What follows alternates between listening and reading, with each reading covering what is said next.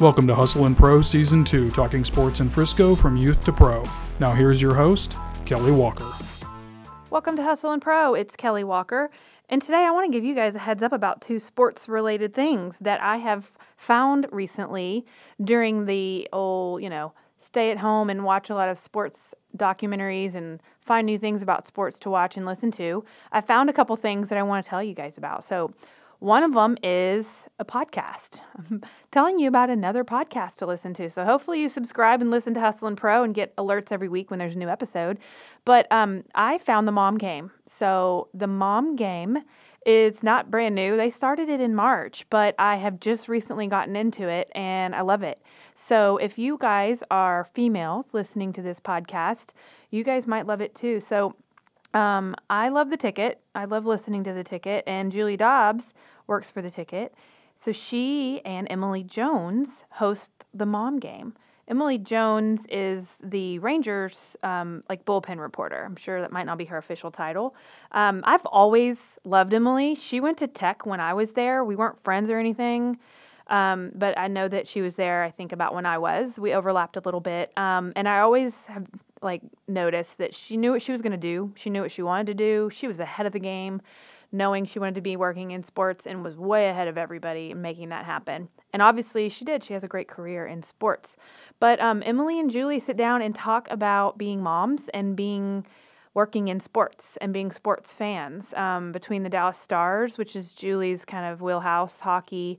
Her husband's a Stars coach. And then between baseball with Emily's work.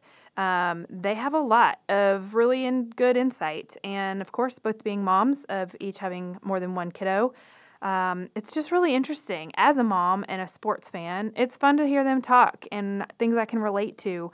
So anyway, go check out the Mom Game if you have time to go find them. Now, the second thing is something I came across scrolling on TV, like many of you have probably also been doing. So on Netflix, there is a show called Home Game. So the episode that caught my eye was a 36-minute long episode called Calcio Storico. Home Game episodes are they're sports documentaries about social and cultural things around the world. They're inspiring, they're informative, and some of them I don't like, but some of them are really cool and interesting like this one. So I have thought, being a sports fan my whole life, love everything about every sport, I thought I kind of knew about most every sport, right? Well, this is something I had never heard of. And it's an old sport that is really centered around and happens just in Florence, Italy. So it's kind of like rugby, but there's no rules. Some words to describe it would be a bloodbath. It's super violent. It's a 50-minute long game with one ball. There's two goals that run along each end of the field. It's really not a field. It's a dirt pile, kind of. And there's 27 players on each side. You get a point when you score a goal. If you shoot and you miss, the other team actually gets half a point, which is super interesting. So there's about 12 guys trying to score on each side. They have attackers, they have defensemen. If player is taken to the ground, you can get taken to the ground by lots of ways. But once they get to the ground, you can't get up until a goal is scored. Punching, kicking, body slamming, tackling, all these things are allowed. It's like bare knuckle boxing. They kind of use bare knuckle boxing to clear path to the goal. And it isn't just barbaric. There is actual strategy. They play or they practice and strategize and, work through plays to get their goals. One really cool thing about this is that they play for the district that they're born in. So that is so different from any of the professional sports that we're used to watching, where there's trades and drafts and all of these things that happen. You play for where you're born, and you don't change teams. There's red, white, blue, green, and you're kind of that for life.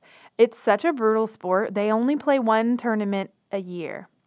It started way back. I mean, this is a very old sport.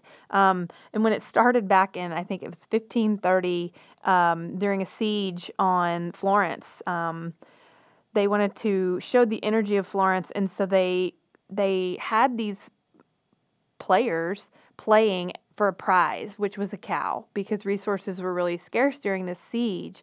And so the cow was the prize, feed them. So one interesting thing that has been carried out tradition-wise throughout the years is that the players aren't getting paid. So you'd think, all right, you're going through all this pain and maybe it'll be worth it. Nope, they don't get paid. They play because they play for Florence and they play for the glory and the tradition and the love, not any money. One of the guys talks about how it gives him a story. Like, this is part of his story. He says money is important, but having a story is more important.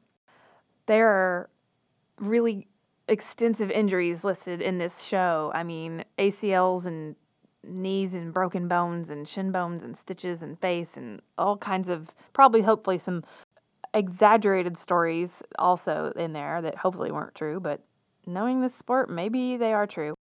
It really is a battle that they might not come out of or get carried out of, might have to get carried out of. It's really interesting watching some of these players prepare. We meet Ricardo, I think, Lorenzo, a Rafael, and a Rodrigue. I mean, these guys are people that have regular jobs. Like, one of them is a PE teacher and then an athletic trainer. Lorenzo, our Mohawked friend, he's an electronic technical guy for a pharmaceutical company. I mean, he goes to a desk job. Some of the other guys are security guards and bouncers and things like that. But it's really interesting watching them prepare and talking to their mom, and the mom doesn't want to watch the tournament because it's so violent. And but these guys are so passionate about it, and they live for this. They walk you through what match day looks like and how this little mini tournament is set up and how the final match. It's traditionally played on June 24th, which is Florence's patron saint's feast day for St. John the Baptist. COVID postponed the tournament this year in 2020, so hopefully they'll get to either make it up or resume again in 2021. But the place that it's located, the plaza, is directly in front of the Church Santa Croce. It's always been where they play this final game. It's like a very, traditional, popular place where the whole city comes out and watches everybody and watches this battle, really. Even the costumes are interesting. They're kind of like pirate pants, but they have bright striped colors. Kind of reminds me a little bit of like a horse jockey. There's some Hunger Games element to it also. That's really interesting. It's like fighting for your district and battling to the whatever it takes to survive and be the last one standing element to it. It's so emotional.